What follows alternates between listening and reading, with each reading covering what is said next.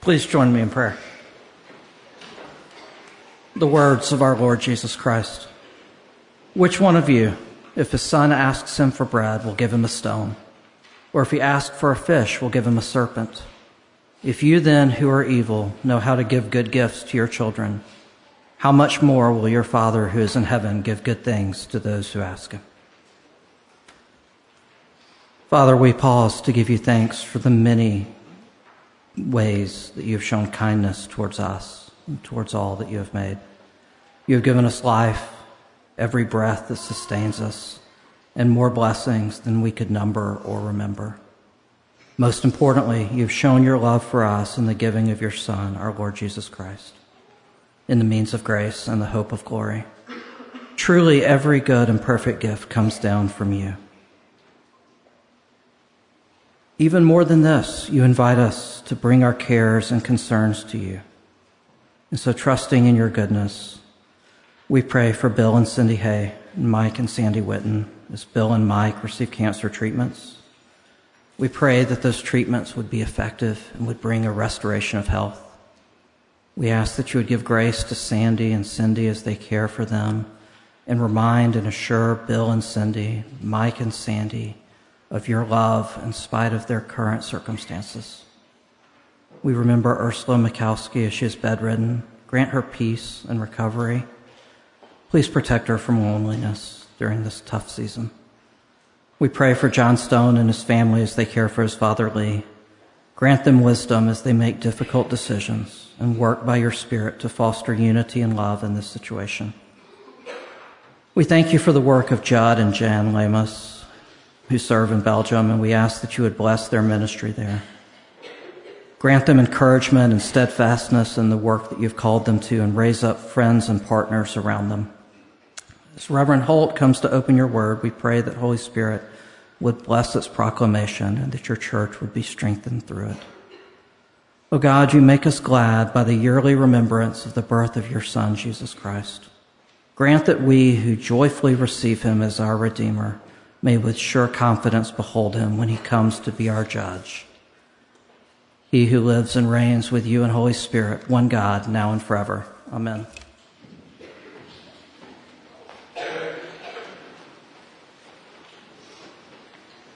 Waiting is hard.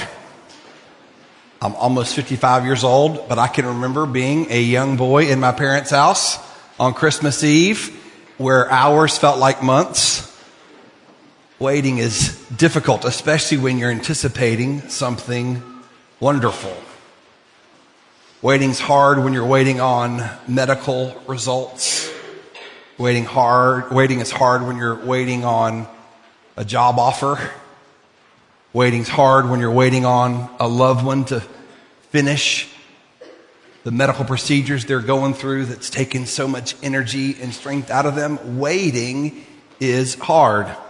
We've been in the Old Testament in the book of Numbers for quite a long time. You've been waiting to get to the New Testament, and it's Christmas Eve, so we're in the Gospel of Matthew, and so you win, and so great. Here we are at the beginning of the Gospel, beginning of the New Testament, and just as you hoped and expected, it's a genealogy. There you go.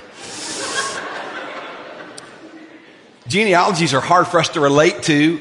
Sandy Wilson, our recent interim pastor, was at Lookout Mountain Presbyterian Church a couple decades ago, and he was in the room where the session met. They designed it to be the most intimidating room in the church and succeeded. And there were pictures of all the former pastors in the wall, and Sandy was in there with an elder who'd been an elder of that church for decades. And Sandy was just going to see who all he could name, and he pointed to George Long, the most recent senior pastor. He said, "Who's that?" And he said, "George Long." And he pointed to the next guy. He said, "Who's that?" He said, "Sam Wiley." He pointed to the next guy back and said, "Who's that?" He goes, "I recognize him. I don't remember his name." That's what our world is like. Children often can't name the actual names of their great-grandparents. It's hard for us to relate to a genealogy, but before we read this, I want you to understand that a genealogy is like an ancient world LinkedIn profile. It tells you who someone is, what their role is, and why they are important. So as I read it, and we're just reading a portion of the genealogy, I hope you'll keep that in mind. This is intended by Matthew, the gospel author, to point to Jesus Christ. Tell us who he is. Tell us why he came. Tell us why he's important. To lift up our hearts and our eyes to see him in his glory. So please read along with me from Matthew 1. I'm going to read verses 1 through 6, and then also verse 16 and 17. We'll see more of Matthew 1 later tonight. The book of the genealogy of Jesus Christ, the son of David, the son of Abraham. Abraham was the father of Isaac, and Isaac the father of Jacob, and Jacob the father of Judah and his brothers. And Judah the father of Perez and Zerah by Tamar.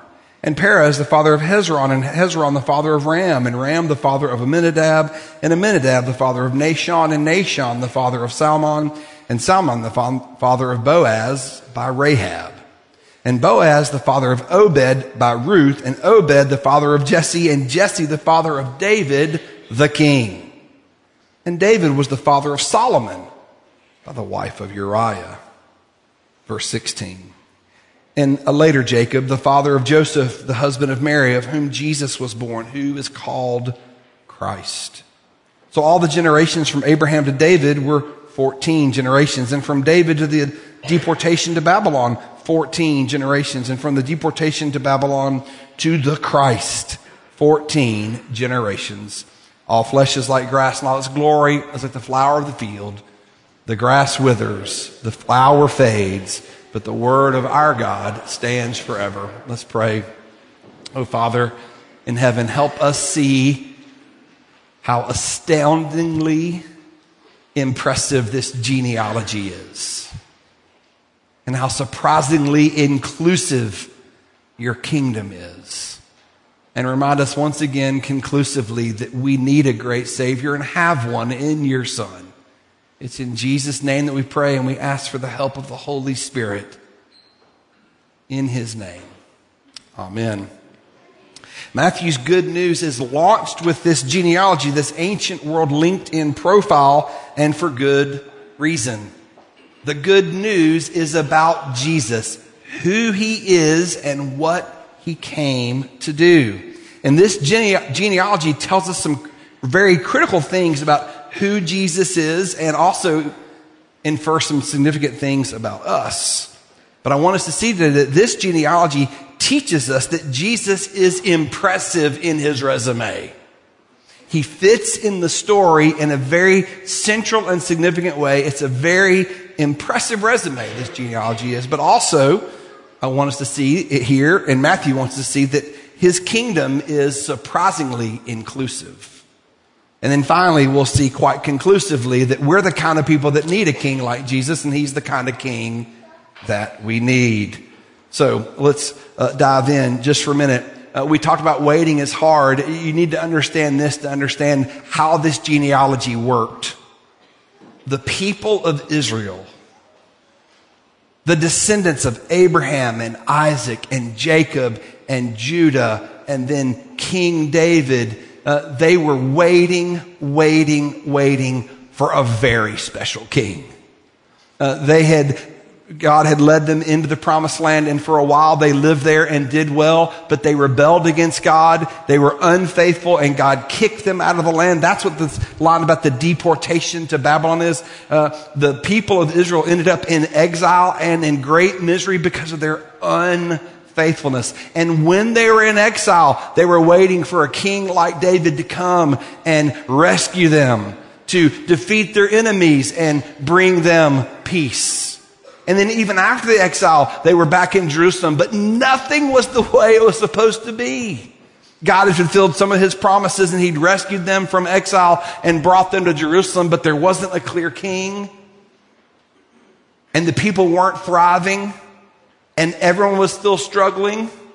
And by the time Matthew was born, the people of God were living under a really wicked series of kings that were quasi the people of God, and they were also living under the heavy hand of a heavy empire, the Roman Empire. And so the people of God were waiting and waiting and waiting for the true king, the long-promised king, to show up. And Matthew's genealogy is trying to tell you and me that Jesus is that king, that his lineage is very impressive. So let's look at that just for a minute there in the first 6 verses Matthew wants to show us this good news, that Jesus' roots are very impressive. And he really pulls two things together. First of all, the patriarchs, the people who were promised the blessing, and also the royal line, the narrow way that the blessings to God's people would come through the line of a king. So hold those things together. Look with me, first of all, in verse 1. This is the book of the genealogy, the Genesis-like root story of Jesus the Christ, the son of David, the son of Abraham. From the very first verse, Matthew is telling us the story, the good news he's going to tell us about Jesus. He's going to connect Jesus to the family that God promised to bless and make them a conduit of God's blessing, to the royal line that God set apart and said, I will work through this royal line. The family of Abraham, the family of blessing, the family of David, one of his descendants, the royal line. From the very beginning, Matthew wants you to know God's blessing will come through this one, and he is in that royal line. That's how God will work it out. Look at verse 2. All of a sudden, he just runs into the names of the blessed patriarchs. Abraham, father of Isaac. Isaac, father of Jacob. Abraham, Isaac, and Jacob. That's who's listed here at the beginning. And those names meant the world to Matthew's original audience. Matthew himself was a Jewish author, and he's writing largely to a Jewish audience, though not exclusively for sure. But for those first century Jews hearing Matthew's story, just to hear the names, oh, this is the genealogy of Jesus. He is the seed, the son of Abraham, Isaac, and Jacob. That is an ancient way to ring a bell and say, remember, God has promised to bless a particular family and bless all the families of the earth through that family. God had set one family aside, the family of Abraham, Isaac, and Jacob, and said, I'm going to bless you, and I'm going to make you the conduit of my blessing. I'm going to bless you so abundantly, I'm going to bless all the families of the earth through you. And by starting there, Matthew is connecting the person of Jesus and the story of Jesus with those great, huge, big promises. The promises to bless and make his people a conduit of blessings. And then it goes right into not just Abraham, Isaac, and Jacob, but Abraham, Isaac, and Jacob, and Judah. And he settles in. Now remember, Jacob had 12 sons, but he's focusing on Judah for a reason. Why does he narrow in and focus on Judah? The beginning of the first book of the Bible tells us from chapter 12, all the way up to nearly the end, tells us, look at this family, Abraham, Isaac, and Jacob. This is the family that God tends to bless and make them a conduit of his blessing. But by the end of Genesis, as Henry explained and read for us earlier, by the end of Genesis, there's one son in that family, Judah. And what did his dying father say that turned out to be a prophecy? The scepter, the royal rod, the scepter shall not depart from Judah. No, the rod will not be removed from his feet. The royal king, the real king, Genesis 49 verse 9, the king is going to come through this family. And so you got this promise to bless this family and bless families through him, but then it's narrowed. Somehow God is going to pull off his big, huge promises to bless through a royal son from this family of Abraham, Isaac, and Jacob. And that's what this genealogy is telling you from the very beginning. If you were a first century Jew, I'm telling you, this is a very impressive LinkedIn profile. All the right names are on the sheet of paper. You're very impressed by this. You're like, this is the guy I want to go with. And you're convinced of that. Look at what verse 6 says. He goes from Salmon to Boaz to Obed in verse 5, and then the son of Obed, Jesse. And then there's one person in the list that has a title next to his name. And Jesse, the father of David, the king. This is where Matthew's slowing down and saying, just in case you don't know what this genealogy is about, I'm just going to remind you that David, he's the one in that family line of Judah, the shepherd of Bethlehem, raised up as the greatest king in the history of Israel. And so once again, Matthew started by, hey, this one, he's the son of Abraham, Isaac, and Jacob. Hey, he's in the line of Judah, but not just in the line of Judah in that broad sense. This one is a son of David. David the king. Matthew is jumping up and down to tell us that Jesus is the long-awaited king and Messiah of Israel. And so that's what he does in verse 16. He gets to Jacob, the latter Jacob in the genealogy, and Jacob, the father of Joseph, the husband of Mary, of whom Jesus was born, who is called the Christ. So just in case you weren't clear about it, he's called Messiah, he's called Christ, he's called the Anointed One, and we'll say more about that tonight. But then, look at what does he say? And David was the father of Solomon, the wisest king in the history of Israel. As a matter of fact, Solomon was the son of David who built the temple. Once again, Jesus' LinkedIn profile, his ancient version of that, is looking very, very impressive. And that leads to verse 17. So all the generations, and then he does this, he divides the genealogy up. He doesn't list everyone he could possibly list. He's being very intentional, and he divides the genealogy up into 3 sets of 14. From Abraham to David, 14. From David to the exile, 14. From the exile to the Christ, 14. And so even using that number 14, I know this sounds really weird to us, but that 14, first century Jewish people are like, oh, I know what that is. That's a double 7. That's like a double fulfillment. Oh, I got it. And that's exactly what Matthew's doing. Remember, he's a tax collector. He's an accountant. He likes numbers. And he's using them here in this context to tell you in every way he can, Jesus is the king that Israel had been waiting for. He's announcing him. He's the true king, the Christ, the Messiah. He's the king, but he's the king that's going to make sure that the blessings flow to this family and through them. God has a plan to bless all the families of the earth through this family, the family of Abraham, Isaac, and Jacob. And Jesus is the seed of Abraham and in the royal lineage of that family, but more than just in it, Jesus is the seed who is the key to blessing and the long-awaited royal figure that guarantees the blessing will come to the nations. That's the impressive claim that Matthew's making in his genealogy, introducing his good news story. But Matthew has more good news and that you can't miss. This impressive LinkedIn leader has entered an inclusive story, and I want you to see that with me as well. This very impressive king entering into this very impressive story is entering a very surprisingly inclusive story. So let's look at that for just a minute. You may have known this, but in the ancient world, inheritance were passed down through the line of the father. And if you go look up, if you could find 900 ancient world genealogies, you're almost never going to see any women listed. It doesn't mean they weren't important. It was just how legal things and financial things were passed from generation to generation through the father and his name. That's one reason why if a man died and left his wife a widow, they expected his brother to come along and with that widow create heirs for the dead son so that she could inherit. That was just the way the ancient world worked. And so it's not surprising, though, in this story, because there's some really important matriarchs in the story.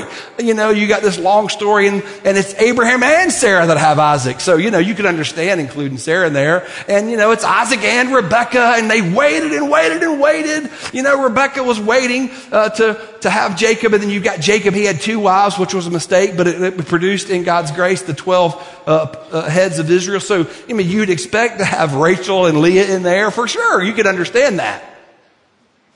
It's just that none of those women are named in this genealogy of this very impressive genealogy about our Savior, the Lord Jesus Christ. There's 5 women almost named in the genealogy. 4 of them are named. Mary is the 5th woman in the genealogy. But the first 4 aren't completely named, but 3 of them are named. And the 4 women listed before Mary, they're all Gentiles. It's not the matriarchs, but Tamar was a Canaanite. It's almost as if God has a plan to save the nations. And Rahab was a Canaanite. She lived in the military garrison of Jericho as God's people first went into that land. And Ruth, well, she's a Gentile too, but she's not a Canaanite. This might sound familiar. Ruth was from Moab. I wonder if that listing of that nation rings any bells for you. If you've been here for the last few weeks, we've been reading the book of Numbers. And in the book of Numbers, God's people are in the plains of Moab right before they go on the promised land. They're waiting and waiting. It's like Christmas Eve. They're about to go in and get all the good stuff. But they're waiting on the plains of Moab. And while they're waiting, one of their enemies, Balak, the king of Moab, goes and hires an ancient hitman sorcerer named Balaam, and the king of Moab wants to curse God's people, and he hires Balaam and offers him big money, a big payday to do it. So what in the world is Ruth the Moabite doing in this story? It's a surprisingly inclusive story, and Matthew knows something about that. What's a Moabite woman doing in this impressive LinkedIn profile? I mean, just how inclusive of a story is Matthew telling us here? See, Jesus is entering into a story that's very impressive from one really important angle, but there's a lot more going on in this genealogy than just impressive names and big promises. Jesus has come to be the Savior of the nations, and there's hints and reminders about that in the story. We've seen that it's impressive and inclusive, including women, as they should have, and many Gentiles. Well, Matthew, the tax collector, knew a thing or two about being a religious outsider. You might not be surprised to see Matthew, the tax collector, write a genealogy like this and include hints about how inclusive God's kingdom is. He had one more point in this ancient world LinkedIn profile of King Jesus, and it's really conclusive both about Jesus and also about us. This impressive and inclusive genealogy includes not just the needy, but also the naughty. Please see along with me quite conclusively how Matthew has made his list and checked it twice to help us find out God's people are naughty, not nice. You see, Matthew understood this. He was the kind of person that impressive religious people avoided. He was a tax collector. He was bilking God's people and thereby helping the Romans. He was the exact kind of person that impressive religious people avoided. Matthew understood that. He didn't see himself as the kind of person that would put on his best clothes and attend a Christmas Eve service. He wasn't that kind of guy. As a matter of fact, he was sitting one day at his booth collecting taxes from God's covenant people, part of which went to the Roman Empire. And he's sitting there just doing his dirty little job that made him a religious outsider. But Jesus, the one he's writing about in this genealogy, Jesus walked up to him at the tax collecting booth in front of everybody. And Jesus had called a few disciples, but not all 12. And Jesus looked right at Levi, or Matthew as he was called, looked at him and said, Levi, or Matthew, I want you to follow me. I mean, you could have picked Matthew up off the floor with a feather, knocked him out of his seat. But you know what he did? This tax collector, this bad guy, this naughty guy who didn't see himself as the kind of person that fit in, he got up and left his tax booth and followed Jesus. Matthew knows a thing or two about the kind of people that Jesus came to save. We're naughty, not nice. And he came to rescue people like you and me. I told you recently about my friend Dan Earl that traveled the world. He died a couple weeks ago. Before that, he traveled the world helping all kinds of people with disabilities. And one day he was preaching a story I told you about a woman that he met from Romania named Maria. And he was describing in his sermon, just kind of telling the story about how God had worked in her life and what he'd done in Romania. And in his sermon, he was in Chile in the sermon. And there was a man listening on an island as he preached. And he told Maria's story, and he told how Maria had shared with him that she was severely mistreated because of her disabilities, that people spat at her and called her names and avoided her and treated her like she had no dignity because of her disabilities. And he's telling the story in a sermon over the radio in Chile, and this guy hears on that island. Well, that guy was deeply convicted by Dan's sermon and his story about Maria. And so he got on a boat and went from that island to Chile. He called the radio station. He figured out who Dan was and where he was. And Dan, that guy came and tracked Dan down and grabbed him and said, "Thank you, Brother Dan, for the sermon you preached on the radio. I want you to know I'm the person that spits at people like Maria. I'm the person that treats them like they have no dignity. I'm the person that's cruel and unkind. And I want you to know, Dan, I'm a pastor." And I needed to hear what you said in your story. I needed to consider that everyone was made in the image of God. See, what we're going to see in this genealogy, this final conclusive point, it's often the very covenant people of God who are at their absolute worst. But we serve a very merciful, gracious, and kind God who rescues us because he's willing to give his absolute best. Just for a minute, we're not going to do every single woman listed in the list, but I want you to know sometimes we think of the women as the bad people in the list, but that's not really true. There's two women in the list that are getting in a deep relationship with two of the men who behave the worst in the list. Do you remember that God has the blessings going to come to Abraham and Isaac and Jacob and their family? Yes, that's where the blessings are going to come, but it's to come through the royal line of Judah and the royal line of David. Well, this genealogy reminds us that Judah and David at times were the worst of us. See, Judah, he brings one into this line, the very line that Jesus comes into through his daughter-in-law, Tamar. How did that story play out? See, what kind of man was Judah? Judah was like the third Cain in the story. He was like a second Esau in the story. At one point, Judah and his brothers sold Joseph into slavery. They sold one of their brothers into bondage in Egypt. And Judah was so stricken in his conscience, he bailed on the whole covenant family and went off and lived on his own. And Judah ended up marrying a woman who was a Canaanite, not part of the covenant family. And Judah and that woman had three sons, and the first one was and then Onan, and then Shelah. And this is the kind of person that Judah had become in his guilt and his running from the covenant family and running from all God's promises. He'd become a really wicked man. So wicked, he raised a wicked son. So at one point, the Lord just put to death because he was so wicked. And when he died, see, now his wife is a widow, Tamar, Judah's daughter-in-law. Wife is now a widow. Has died. And so his little brother Onan has a duty to do. Onan is supposed to go be with Tamar and make sure she has sons who can inherit whatever she has to inherit from the father's possessions. Otherwise, she'll just be a poor widow with nothing to her name. So Onan exploits this situation. He is not faithful. He doesn't give her what she needs, but he does take advantage of her in her plight as a widow. And the Lord put Onan to death as well. So Judah's so wicked, he's now lost two wicked sons who've been put to death for their wickedness. And then he's supposed to take the third son, Shelah, and give him to Tamar. But Judah, since he's got two dead sons, he's concluded that Tamar's the problem. And so he's not going to give his third son, Shelah, to her. Rather, he holds him back. And this is what Judah says: go be with your dad. Off you go, you poor widow. We won't take responsibility for you. And he says, I'll send Shelah later. He never meant to.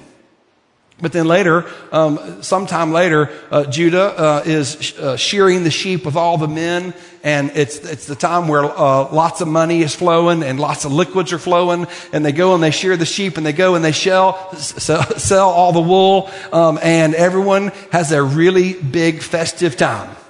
A little too big of a time. And Tamar knows where Judah is. She knows what state he's in. And she knows that he has not given Shelah, his third-born son, to her. And so she's been wearing her widow's garments quite faithfully. But since Judah's there and she knows his character, she takes off her widow's garments and puts on the garments of a woman who's going to do the wrong kind of thing with the wrong kind of men in the wrong kind of places for money. And so that happens. So Judah is with his daughter-in-law Tamar in that kind of situation, and Tamar conceives. That's how she gets in this genealogy. Tamar conceives, and Judah does nothing about it. He doesn't think he's been with Tamar. He doesn't think he's been with his daughter-in-law. He thinks he's been with a different kind of woman. But it turns out later that Tamar is pregnant, and the word gets to Judah, and here's his wonderful response: let's burn her to death. That's the kind of man he is. But the night he spent with her, she had asked him to hand over his ancient world driver's license and social security card, and she had those things. And just before they're going to put her to death, she has them presented to Judah, and she says, I wonder if you recognize these things. And Judah says something that's really wonderful. He says, she's in the right, not I. And then Judah actually has a really big turnaround in his life toward the end of the book of Genesis. So that's the Judah and that's the Tamar in this genealogy. How does a husband and wife, how does a man and his daughter-in-law like that conceiving a son like that, Perez and Zerah, that's who are conceived, who are in this line, how do they get in this story?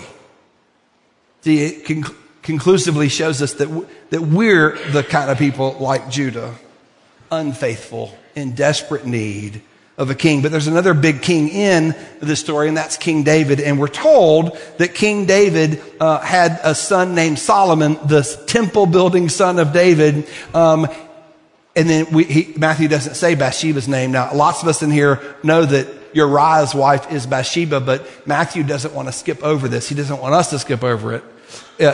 He was an accountant. He's pretty good with details. He did not forget Bathsheba's name, but he wanted to just put our nose in it for a bit, just so we would not forget that Solomon was born through David, King David, in his most unfaithful moment when he was with another man's wife.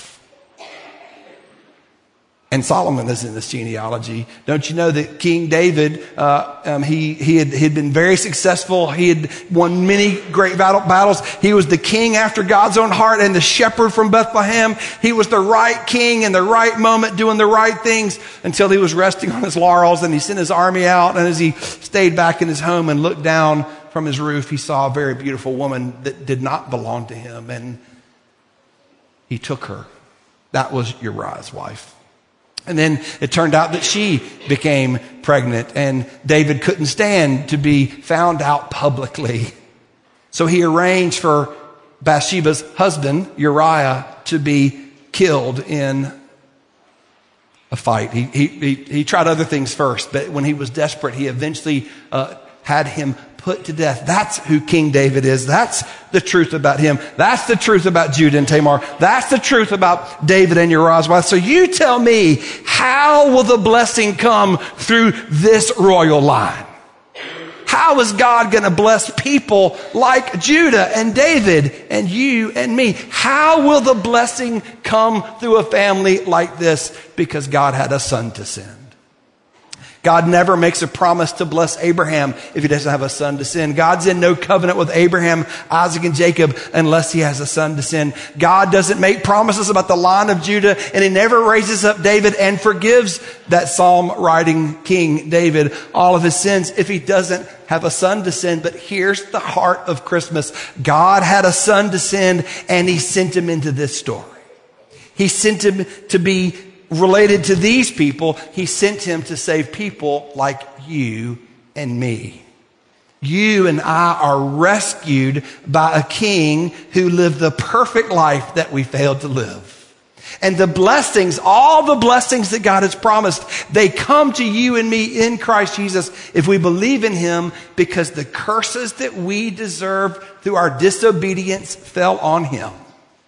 He was born for that reason, and we'll say more about that here in a few hours when you come back to sing Silent Night with me.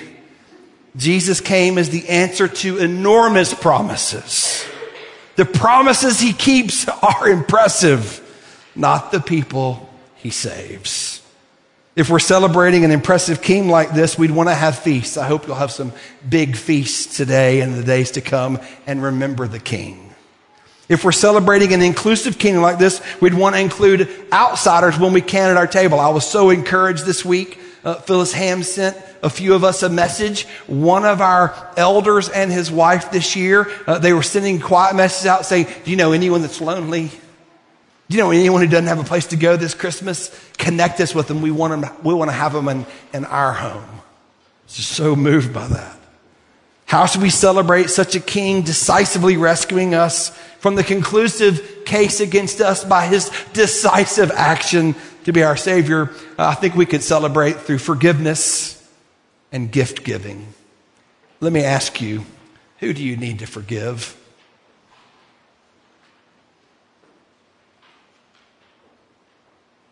who might you forgive in a fresh and powerful way today, this year, this season, because of who Jesus is and what he's done for you. And I think we might want to give each other gifts. That sounds like a pretty good idea. If you know this King and his salvation, I encourage you to maybe give each other some gifts tomorrow. How about that? Well, let's pray and meet the King at his table. Father in heaven, how thankful we are for all of your gifts, especially the giving of your Son.